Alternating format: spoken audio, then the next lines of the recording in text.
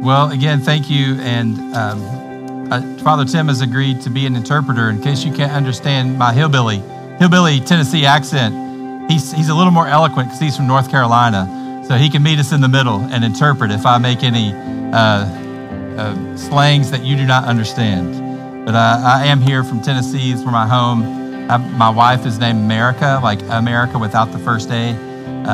That's a really unique name, and you can see hashtag America all over now, and everybody sends her pictures of t-shirts that say that, and don't do that. If you know her, don't do it. It's old, and she's over that. So don't do that. And I have 3 awesome boys. Our oldest son is 19, and then we have a 16-year-old and a 13-year-old, and it's great. So I'm glad to be here with you today and to share a little bit from this gospel passage. And I thought today would be a great day. I'm just going to go through every hot button political topic. Just kidding, I'm not. I'm going to intentionally not do any of that, but I think this passage is really powerful, and you could read between the lines and see how it might apply to everything happening in our world now. So G.K. Chesterton's probably my favorite author, and he told this story in one of his essays about a magical milkman. And I don't know why he chose milkman. Maybe it was the culture of the day, but there was this magical milkman who was out delivering milk, and he came across 2 brothers in a field, and the milkman came and said to the 2 brothers, "I'm going to give you 1 wish each, and I'm going to grant it. So be careful what you wish for because it's going to immediately happen." And the older brother thinks for a minute, and he says, "I want to be a giant. I want to be so tall that tree looks like a little toothpick." And immediately this brother became a giant. And at first he loved it. He was so huge and didn't take him long. He traversed the world.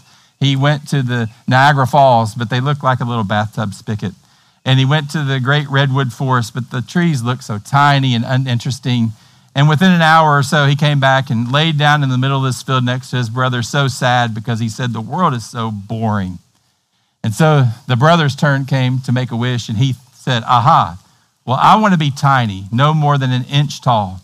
And immediately, this younger brother was tiny. And he never left that field because the dandelions looked like blazing balls of fire when the sun shone on them. And the trees were forests. And he explored the rest of his life. And GK makes the point, the punchline, is if you make yourself small, the world will always be full of wonders. If you make yourself small, the world will always be full of wonders. And this passage in Luke, I think Jesus says a very similar thing. So I want to look at that today. But first, will you pray with me? Oh Lord, may the words of my mouth and the thoughts and meditations of each one of our hearts be acceptable to you. Amen. So one important thing to realize before we look at this passage more closely is that in Jesus' culture, in the day, the most important thing was honor and honor-shame culture. So it wasn't necessarily financial resources, but you wanted to be able to gain honor, to climb your way up any sort of social ladder. And you'd have to do this by surrounding yourself with people more honorable than you and distancing yourself from people more shameful than you. So this is why so many people were confused when Jesus was consistently surrounding himself with the outcast, that he wasn't following the traditional path of promotion. So it was a honor-obsessed, power-hungry, promotion-consumed culture. And one of the powerful ways to increase your honor was what scholars refer to as table fellowship. So who you allowed at your dinner table, who you invited to be closest to you. And this is what Jesus was critiquing in this particular passage. It was customary in that day after a major event like a wedding, for the host to gather a smaller group of people after the event and put a table in a very public place. So if all of us were invited to a wedding, afterwards I would invite a few of you and I would set a table up on top of that hill. So when you left, you would have to see who all was included at my table. And my goal as the host would be to pack that table full of very honorable people. And this is how I promoted myself in culture. So all of you would love to be invited, but if you weren't, you would walk past and say, "Oh, Jake's got Father Tim at his table. Big deal. Jake must be pretty honorable to be able to get Father Tim at his table," or maybe the opposite. I don't know. And so the host would work really hard to fill this table with a very crafty guest list to increase his honor. And in that culture, it would be his. Unfortunately, women wouldn't have had the chance to lead a table because of the culture of the day. So I don't think that's great, but that's just the truth of the way the times were at the time. So there's clearly at this table a most important seat and a least important seat. So the way it was set up is that guests would be invited in descending order of honor, which is fascinating to me. I can't imagine hosting in today's culture and it being obvious who the most important person at the table was and who the least important table. But when people walk past, there would be an obvious structure to the table, with the most important being closest to the host and the least important being the furthest away from the host at the table. And so with this in mind, I want to look at this passage that we read again and think about that mental picture. And this is what Jesus says. When Jesus, noticed how the guests picked the places of honor at the table, he told them this parable. So get the picture. The wedding's over, people are leaving, and Jesus is sitting watching this stuff happen. And he's watching people rush out to sit at the table, and he turns aside to the disciples, and he gives them some advice, some leadership advice for that culture and that time and that day. And he says, when someone invites you to a wedding feast, do not take the place of honor, for a person more distinguished than you may have been invited. If so, the host who invited both of you will come and say to you, give this person your seat. Then humiliated, you will have to take the least important place. But when you're invited, take the lowest place, so that when your host comes, he will say to you, friend, move up to a better place. Then you'll be honored in the presence of all the other guests. For all those who exalt themselves will be humbled, and those who humble themselves will be exalted. So I never realized how practical and how revolutionary this advice was from Jesus. He's saying when you're invited, rush into the room not to find the most important seat. If you do this, you risk that the host is going to come and say, well, Father Tim, why are you sitting next to me? I actually wanted you to sit way down there.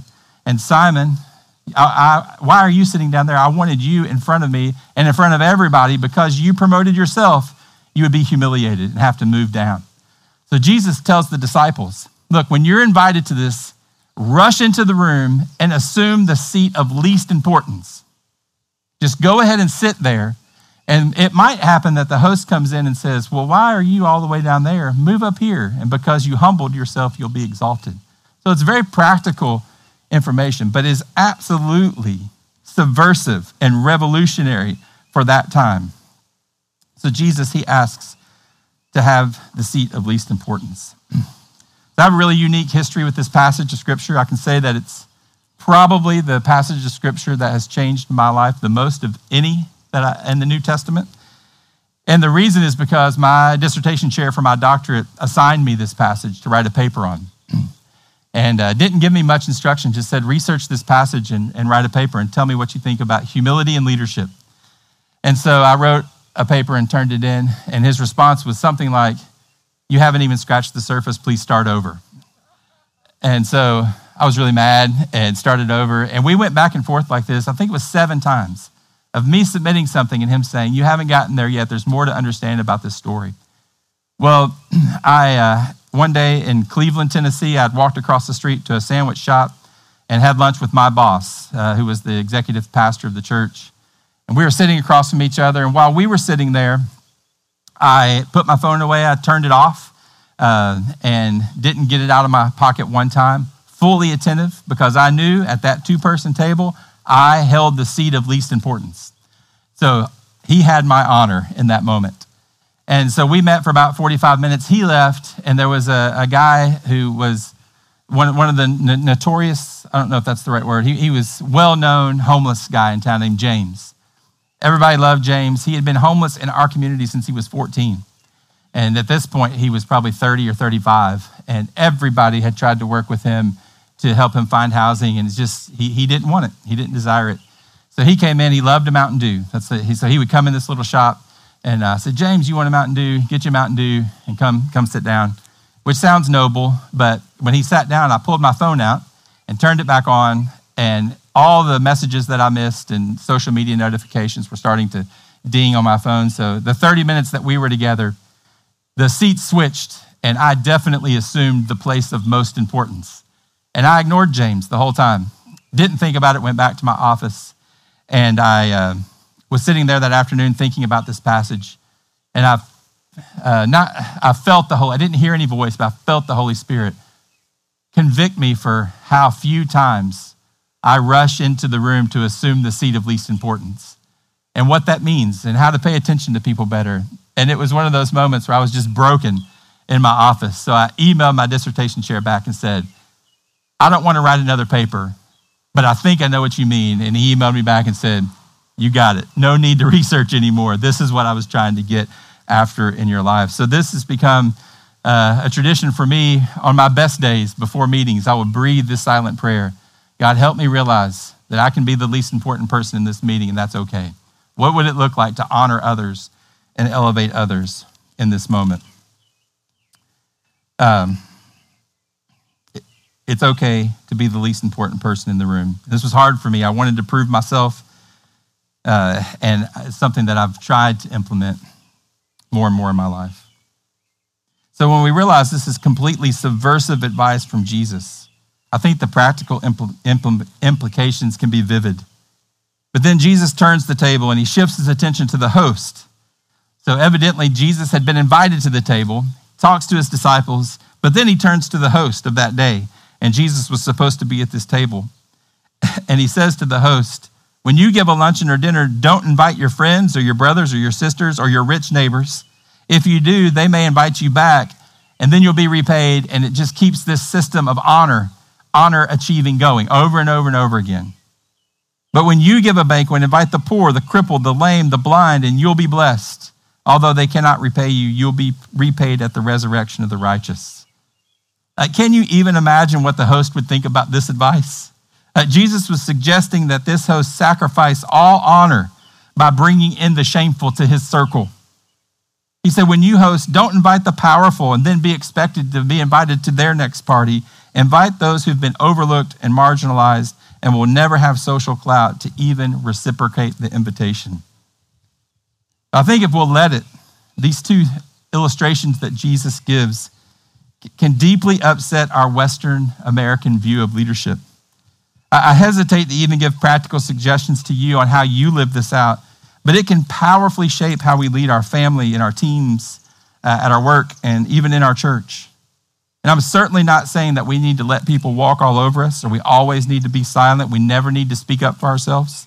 There are other instances where Jesus leads powerfully and boldly and encourages his followers to do the same. But I am saying that we have to evaluate how we wield and yield power. We must learn to be comfortable in the least important seat and yielding our powers to others at times. So I'm going to close by saying that on our absolute best day, ARDF has the luxury of leading in these ways. We consistently get to allow local churches to have the seat of honor in their communities around the world. And we serve completely in the background. And I love that. And we also get to resource people through the work of the church that are extremely overlooked and marginalized and hurting. And I hope that we can do that better and better. So it's my prayer for us that we can all, like the brother that chose to be small, learn how to make ourselves just a bit smaller in our world. And when we do, we'll realize the beauty of the world around us and the bigness of others. So may we learn to be more comfortable in the less important seats. And may we learn to reevaluate those who we desire to be at our tables. And in this dynamic tension, find ourselves part of a truly life-giving community. In the name of the Father, Son, and Holy Spirit. Will you pray with me? Father, I thank you for your word. Jesus, I thank you for your powerful teaching. It's something. This whole concept is something, Lord, that I have grappled with and don't exactly know how to implement, and it can really upset our view of the world and our leadership capacity at times. So I pray, Lord, that you would help us discern, each of us within this church and within our communities and our family. What does it mean, Lord, to practice humility? What does it mean to honor others? And Jesus, you gave this message in such a revolutionary way. Help us not shy away from that. Lord, I thank you so much for the power of your word. In Jesus' name.